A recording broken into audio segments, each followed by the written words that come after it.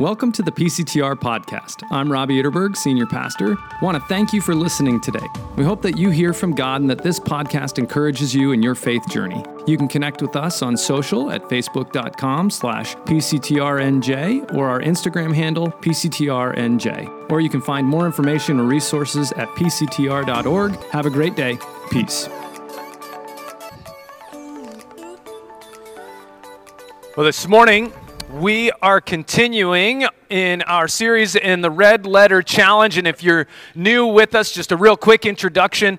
During Lent, these 40 days leading up to Easter, we've been participating in the Red Letter Challenge, and the red letters part of that refers to how some versions of the English Bible print the words of Jesus in red so that they really stand out. You can see where Jesus is the one speaking.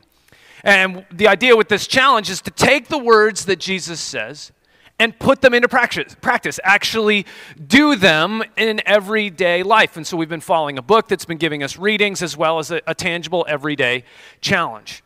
And as we go through this challenge, there are 5 themes, 5 areas of focus that begin to rise up in our life following Jesus. And those 5 themes are being, forgiving, serving, giving, and going. And so each of the weeks our message has covered one of those themes, and we've already covered being, as in being with Jesus, so that the things that we do would come out of an overflow of what Jesus has filled us with.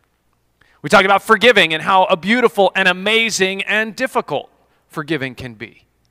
Last week we talked about serving and needing the eyes to see those who God has put in our lives whom we can serve, particularly those who the world considers the least and the hurting and the lonely. And I'm so proud of our church as we served yesterday corporately along with many others in our community as a part of the Hope for the Homeless walk. And it was a wonderful display of unity across so many different segments of our community. And I just pray that it is a launching pad toward addressing our need in our county for transitional housing for the homeless. And I'm proud of you, us, that we're saying yes and standing to be a part of that. Today we're moving into giving. And you may have noticed that there was a major labor dispute going on with Major League Baseball. And so it has been resolved. And so opening day is coming. It's almost upon us. And every time I think about opening day in baseball, it reminds me of collecting baseball cards as a kid. And I would all of my allowance and the money that I would earn, and every Sunday we would stop at the Evergreen drugstore in my hometown, and I would purchase baseball cards, or if it was a big week, a Teenage Mutant Ninja Turtle action figure. But that took a couple weeks of savings, and I wasn't always that patient.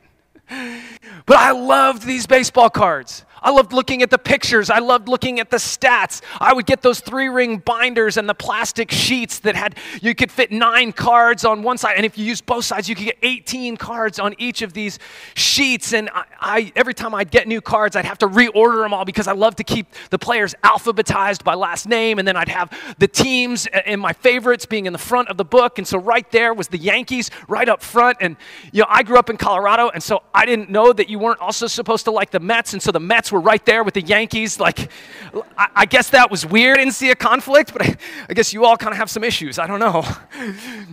But there they were. And I loved those cards. And I'd have friends over and we'd trade them, and it just was so much fun. But I remember very clearly learning that baseball cards had monetary value. I remember learning that collectors would sometimes pay significant amounts of money. And so I remember one of my friends had what was called a Beckett pricing guide. And Beckett is still one of those companies that's valuing baseball cards today. And so I remember he brought it over one night when he came to spend the night. And we went scouring through all of my cards and looking up their value. And it'd be like, wow, 2 cents. And I remember my most valuable card I found that night was a 1987 Kevin Mitchell, who played for the Mets, Topps card that was worth a grand total of $3. That was my big win. So monetarily, my baseball card collection had like no value. but it had incredible value to me. I treasured it. I loved it. I delighted in it. And I treasured in that whole set. And that's what we're getting at today. As we move into this practice of giving, it's really a question of what is it that we treasure? And so I invite you to hear from Jesus as we read from Matthew chapter 6, starting in verse 19. If you want, you can follow along on the screen. But listen for Jesus speaking into our lives this morning. Do not store up for yourselves treasure on earth, where moths and vermin destroy, and where thieves break in and steal. But store up for yourselves treasure in heaven, where moths and vermin do not destroy, and where thieves do not break in and steal. For where your treasure is, there your heart will be also. The eye is the lamp of the body. If your eyes are healthy, your whole body will be full of light. But if your eyes are unhealthy, your whole body will be full of darkness. If then the light within you is darkness, how great is that darkness? No one can serve two masters. Either you will hate the one and love the other, or you will be devoted to the one and despise the other. You cannot serve both God and money. Therefore I tell you, do not worry about your life, what you will eat or drink, or about your body, what you will wear. Is not life more than food, and the body more than clothes? Look at the birds of the air. They do not sow or reap or store away in barns, and yet your heavenly Father feeds them. Are you not much more valuable than they? Can any one of you, by worrying, add a single hour to your life? This is the word of the Lord. Thanks be to God. And let's pray as we move into this word together. Heavenly Father, will you send your Spirit among us to speak into the deep places of our hearts and our souls, to shape us. May we not be resistant to how you would work, but may we be your people. It's in Jesus' name that we pray. Amen. Now, I want to acknowledge that you may be here going, man, I have not been in church in a while, and really, we're talking about money. And I get it. I understand the frustration, because I understand that there have been a lot of years where churches have had a very unhealthy focus on money. And churches and church leaders have given good reason for there to be suspicion as you look at the evidence. But I'm telling you, this morning we're talking about this, and this theme is a part of the Red Letter Challenge because Jesus talks about money. And he uses money as an illustration to teach more than he uses anything else, because Jesus, as he uses it to demonstrate what the kingdom of heaven is like, understands that money affects our entire being. And if you don't think so, try having none and see how it feels. The stress that comes not just in your mental anguish, but your body and your spirit as you struggle and are overwhelmed. Money affects us whether we want to acknowledge it or not. And it certainly reveals some very important things about the state of our heart and our soul. And so Jesus in this passage says, do not store up for yourselves treasure on earth where moth and vermin destroy. And I love that word, vermin. Like, just take a second and say to the neighbor next to you, vermin. I mean, vermin. It's just fun to say. But it's really a disgusting image, though, isn't it? It's so vivid. And it's clear what Jesus is getting at. Everything you buy and the money that you have is eventually going to be destroyed. And we know that it's true. We know the age-old adage, you can't take it with you when you go. So does it stop us from trying to have it while we're here? Not usually. I've got binders of baseball cards at my house right now, storing up this treasure on earth as in plastic so that we can preserve it just a little longer. We store up all sorts of things. Just look at the evolution of closets over the last 70 years. 70 years ago, the master bedroom had a 3-foot-wide closet, adequate for both. Now we've got walk-in closets, we've got drive-through closets. When closets aren't big enough, we put stuff in the basement. That's not enough. We put it in the attic. We put it in the garage. And then that's not enough. We need to get storage units. Right? We store up all sorts. Jesus knows our tendency is to store up because, well, you'll never know when we'll need it. But perhaps the real question is, did we really need it in the first place? And if it's not just about physical stuff, we certainly have a deep desire and focus on storing up plenty of dollars in our bank accounts, in our 401k plans, in our mattresses or coffee cans, however it is that you store it. Why do we store up so much? Why do we need bigger and bigger barns and storage units? I think part of the answer is right here in the middle of the passage in that weird image, which seems kind of like a disconnect, doesn't it? A non sequitur when Jesus moves from clearly talking about money to talking about the eye as the lamp of the body, and then he goes back to talking about money. What is he getting at? And it has to do with the understanding of the eye in Jesus' day. It was thought that the eye actually had an illuminating power to it. So rather than the light coming into the eye, it was thought that the eyes actually projected out light, illuminating the world, and so you could actually focus the light on whatever it is that you wanted to see.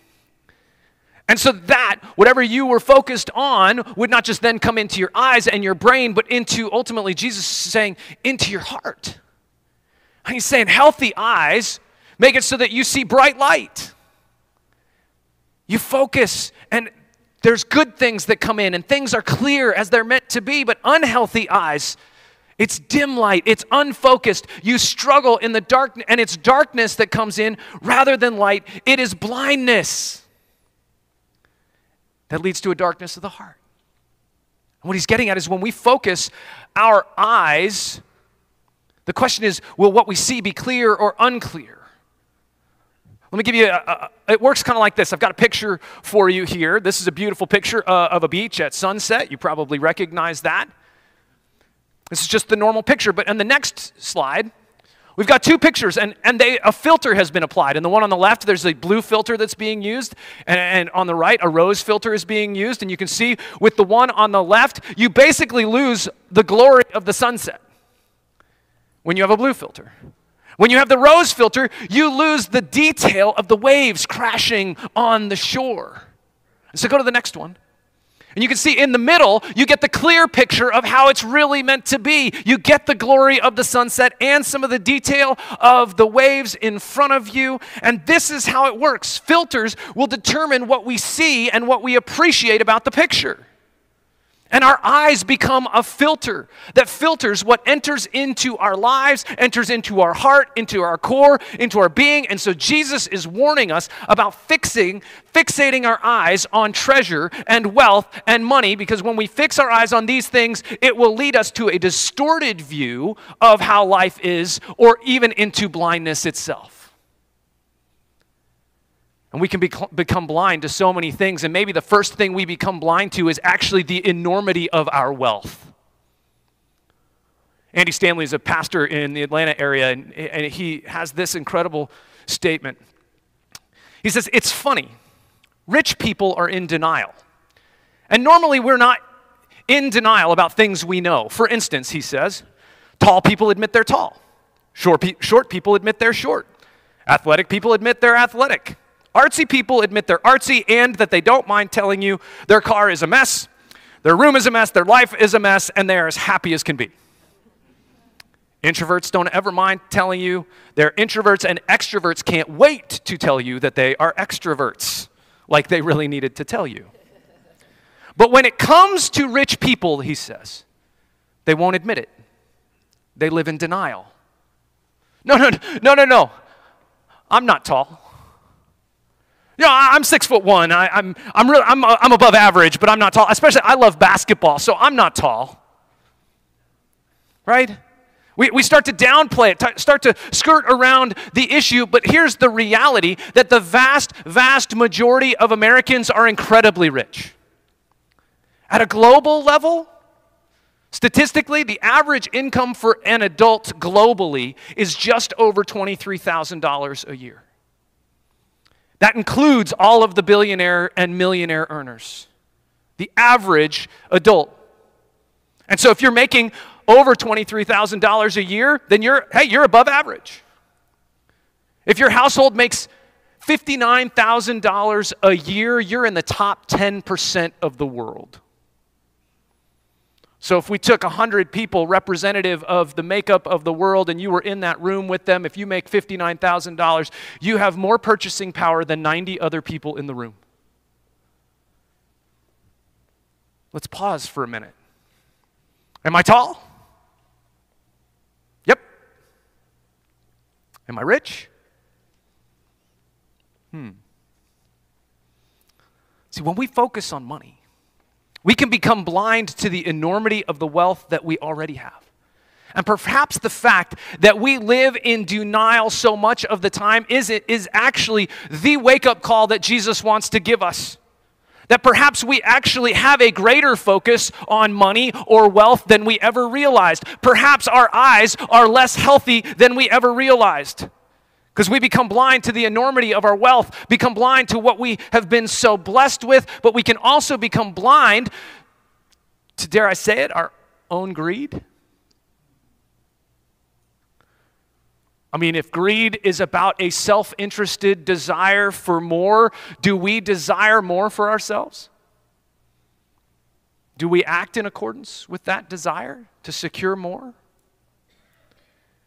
Maybe it doesn't blind us to greed. Maybe it blinds us actually more to our lack of generosity.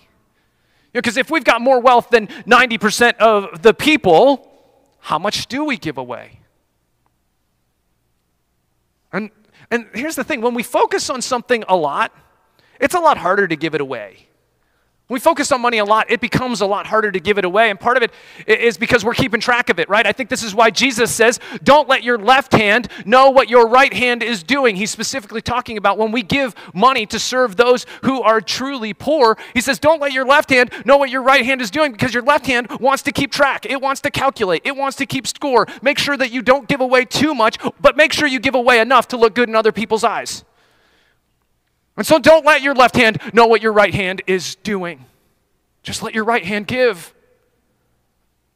We can become so blind that we ultimately end up serving the thing that God has given us as a tool for life, as a resource. Growing up, my dad had a number of lessons that he taught us about money. One of those was, when you want to know why decisions are being made in the world, follow the money. Another one of those was, money is just a tool. A necessary one, but just a tool to live life as God has given you to live. And when our eyes become unhealthy, the tools become the master. We start to serve money rather than simply use it. And we see this show up in our lives in a number of different ways when money and wealth become our means for significance, for instance. We do whatever it takes to make more. And when we make more, we feel more important. We feel more significant. Think about it. We categorize ourselves as a society in terms of our net worth. Is that not language of significance? And we can do a heart check to see if we have any of our significance tied up in money and wealth. We can do a heart check. How do you feel when you're with folks of significantly different economic means than yours? When you're with somebody who makes obviously a significantly amount more than you do. They have much more wealth than you do. How do you feel? Do you feel uncomfortable? Do you feel awkward? Do you feel lesser than? Are you looking up to them with a sense of envy and desire? Man, if only I could. Or are you able to be you, simply you, just as you are, the same in a palace as you are at home?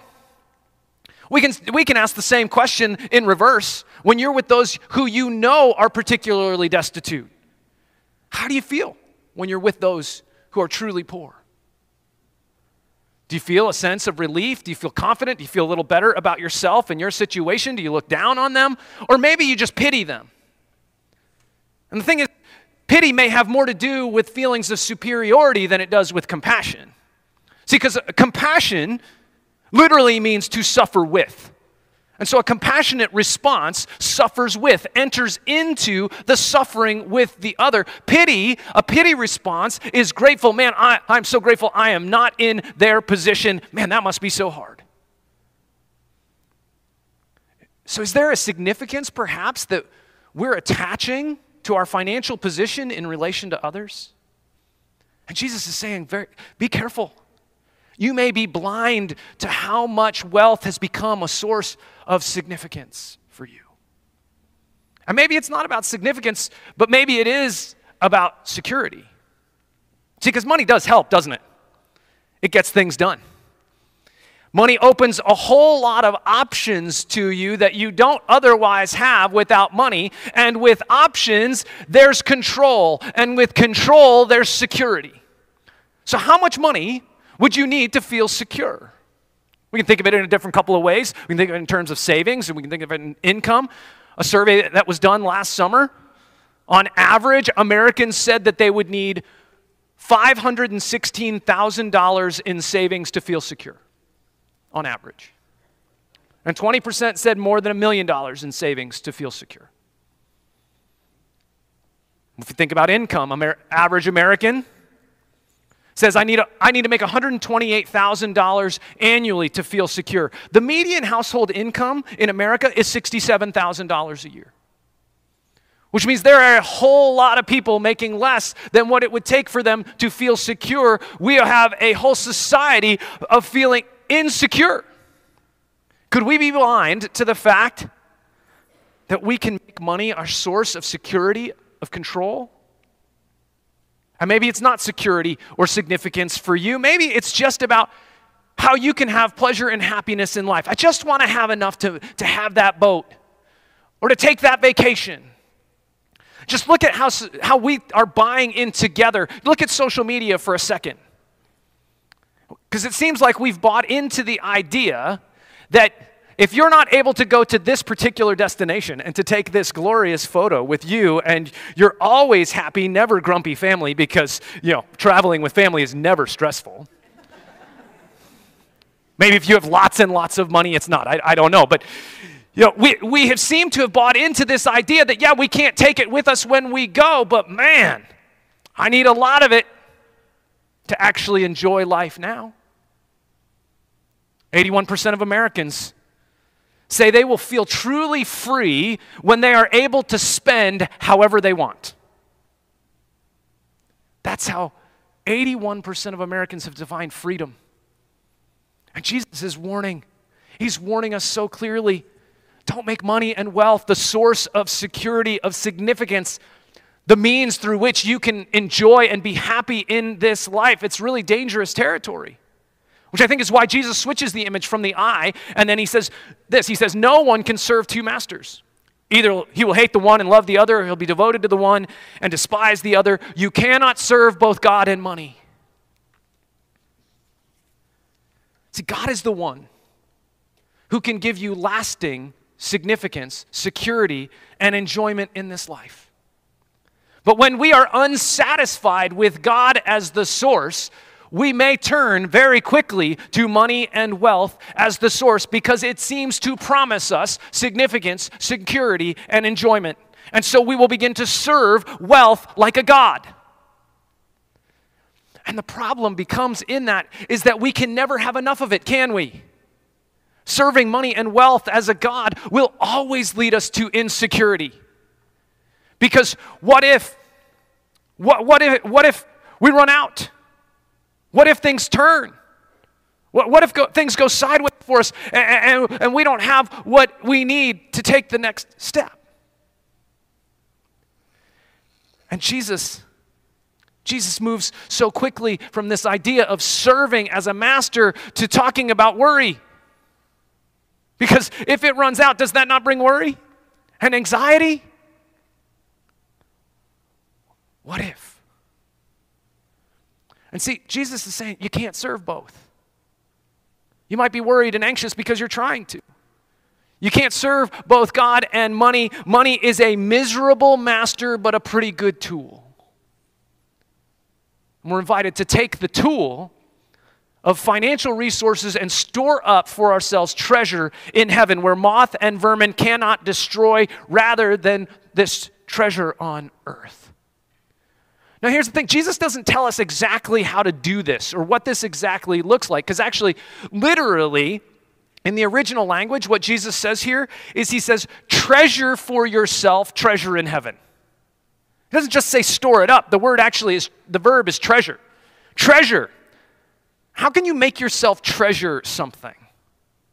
You know, because if you don't like baseball, if you really hate baseball, you will probably very quickly get bored with my baseball card collection.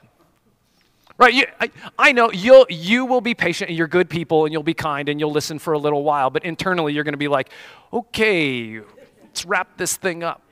Especially after the 17th page of the first of 5 binders. Right? Right?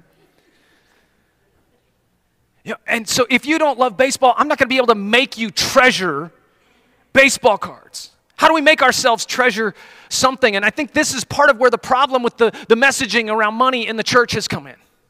Because the messaging about money in the church for so long has been, okay, everybody, give it. And give more of it. And whatever you gave last time, give more than that. And this has become the message of the church, but what it betrays is that the church has bought into the same lie that money is the source of significance, security, and enjoyment. And that's not the message of Jesus. Simply give more. Because it's not about just giving more, it's about treasuring. When it's just about give more, we can easily start to think, okay, I gave to this. Here you go, God. A little bit of money. Score, treasure in heaven. A little bit over here. There's some more for me in heaven. Things are going pretty good today. I'm feeling good. I've got my piggy bank in heaven. And when I get there, I'm cashing it in. That's not treasuring. Because how do you act when you're treasuring something? You become obsessive, like my baseball card collection. When it's a person that you treasure, what do they need to do for you and do to make you treasure them? Nothing. You can simply spend hours and hours of your time doing nothing, and it's not a waste. It's not work. It's delight. It's enjoyment. It's treasuring them. And out of an overflow of your treasure then comes the words of affirmation and affection, comes acts of service and kindness, comes just the delight of holding hands and walking wherever it would be. It's all good because it's treasuring. It's not work. But so often this is our approach to money, particularly when it comes to giving. Whew, man, I gotta work. We work so that we can pay the bills at home. We work so that we can pay God's bills.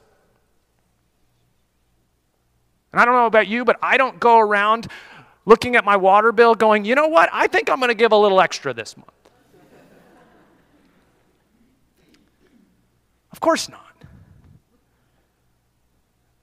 We do this though. We comes to giving. How much is on my bill, God? What do I need to give? But when we treasure a person, we get to know them. They inspire us, they awe us, they wow us. It moves our hearts in such a way that our actions then simply become natural to treasure them. And the same is true with God, because what's the treasure that we're treasuring in heaven? It's God himself. That's the treasure we are to treasure in heaven, is God. And so we learn from, we know him, we delight in him, we are awed in him, we are wondered by him. We find the fact that, man, he can be our source of significance, security, even enjoyment in life. And this happens as we gaze more deeply into the incredible, costly, generous love of God for us. God is not stingy. He does not sit around and go, what's the bare minimum I can give these folks? It's all about abundance. The fact that you are alive is the abundance of God's love for you. The fact that you're breathing today, abundance of God's love for you. The fact that you have security when the day comes and you are called home, abundance of love and security. The fact that though you have served other gods, including wealth and money, seeking in it your significance, your security, your enjoyment, and yet even still, God did not abandon you. He did not leave you to fend for yourself, but instead, he gave his son for you. God gave after already giving. He gave even more. And Jesus is the reason that God loves you. And he is the reason that that love will never be taken away from you. Because it's not about your performance being good enough or worthy of it. It's about the costly, generous love of abundance that God gives you through giving Jesus Christ, his son. But how much did he give? Jesus didn't sit down and calculate, you know what? They're worth about 10% to me. They're worth about 90% to me. He gave his entire life on a cross for you, his emotional, mental, physical, spiritual life for you so that you could know that God loves you. It was costly, it was generous, and it's more than we can ever really understand. And the more we contemplate that reality of what has been given to us, our hearts will move. The more we contemplate how unworthy we are of his love, our hearts will move and we will begin to treasure the treasure in heaven. Not just put treasure in heaven as if it's a transaction, but that we will treasure the treasure of heaven, and then our giving will be a natural overflow response to the costly, generous love of God for us. And it will align as a reflection of his giving. See, when we start with a message on giving, it's easy for you to just kind of check out for the whole time, and I get that. You may have. But it's really easy at the beginning to just sit there and start to contemplate, how much do I need to give? What's the number so that we can just move on from this topic? 10%? Many followers of Jesus say 10%. That's known as a tithe that comes out of the Old Testament. It's this idea of giving 10% right off the top. This was part of the relationship of God with his people. They gave 10% as an act of faith, an act of trust, it was part of the way that God cared for the greater community of the people was just to give 10% off the top. But that was just the beginning, even in the Old Testament. Then there were offerings on top of the tithe. And many of those were voluntary offerings, just out of the joy of being in a relationship with God.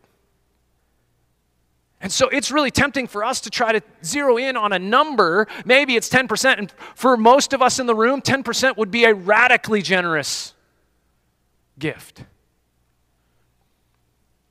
But see, when we start contemplating the number, we start calculating it down to the bare minimums, and it doesn't reflect the generous gift of God for us in Jesus Christ, the sacrificial gift. We give as our hearts are moved to treasure Jesus Christ. Then we will begin to give as a reflection. Our giving will be generous. It will be costly. It will be sacrificial, and it won't be work. It will be joy, it will be delight, it will be overflow because we will know that we are that loved by God. And so as we enter into this week on giving in our Red Letter Challenge, don't forget your being week that we had a couple weeks ago. Don't just move right into calculation mode trying to figure out what the minimum is so that you can store that treasure in heaven, but instead reflect deeply on the costly, generous love of God for you in Christ Jesus and allow that to be the thing that moves your heart to begin to treasure the true treasure of heaven, Jesus himself, so that what you give comes as a natural, delightful, treasuring overflow of love for God. And I think it will be costly. And it will be sacrificial, and it will be generous, and it will be pure joy when we give as Jesus gave himself for us. Let's pray. Heavenly Father, we thank you. We thank you that though we are unworthy, you gave. You gave more than we could ever really even imagine and understand. You gave your Son, Jesus Christ, completely and wholly, his entirety of his life. What a gift for us. Lord God, we acknowledge that we have treasured so many other things in our lives. And we have sought to serve even wealth and money as a source of significant security and enjoyment. That's where our treasure has truly been at times. And yet, God, we also acknowledge the anxiety and the fear and the insecurity that comes along with that. And we want to be delighted and we want to treasure you above all. And so, Lord, will you move our hearts? As we contemplate deeply what you have done for us in Jesus Christ, may our hearts begin to move and melt and be lifted up, that we could treasure you above all. In Jesus' name, amen.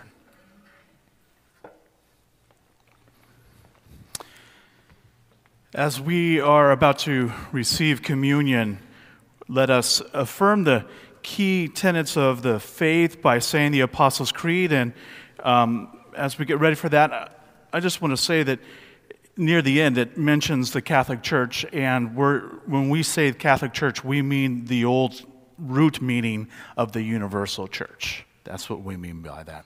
Please join me. I believe in God, the Father Almighty, maker of heaven and earth, and in Jesus Christ, his only Son, our Lord, who was conceived by the Holy Ghost, born of the Virgin Mary, suffered under Pontius Pilate, was crucified, dead, and buried. He descended into hell. The third day he rose again from the dead. He ascended into heaven, and sitteth on the right hand of God the Father Almighty. From thence he shall come to judge the quick and the dead. I believe in the Holy Ghost, the Holy Catholic Church, the communion of saints, the forgiveness of sins, the resurrection of the body, and the life everlasting. Amen. Friends, as we prepare to come to this communion table to receive the grace of God at the costly price of Jesus Christ, his Son, remind you that this is not our table as pastors. This is not the Presbyterian Church's table. If you have put your faith, you have put your trust, if you treasure the gift of God in Jesus Christ as your only hope, then you are welcome to receive his grace for you this morning. Let's pray as we prepare to receive.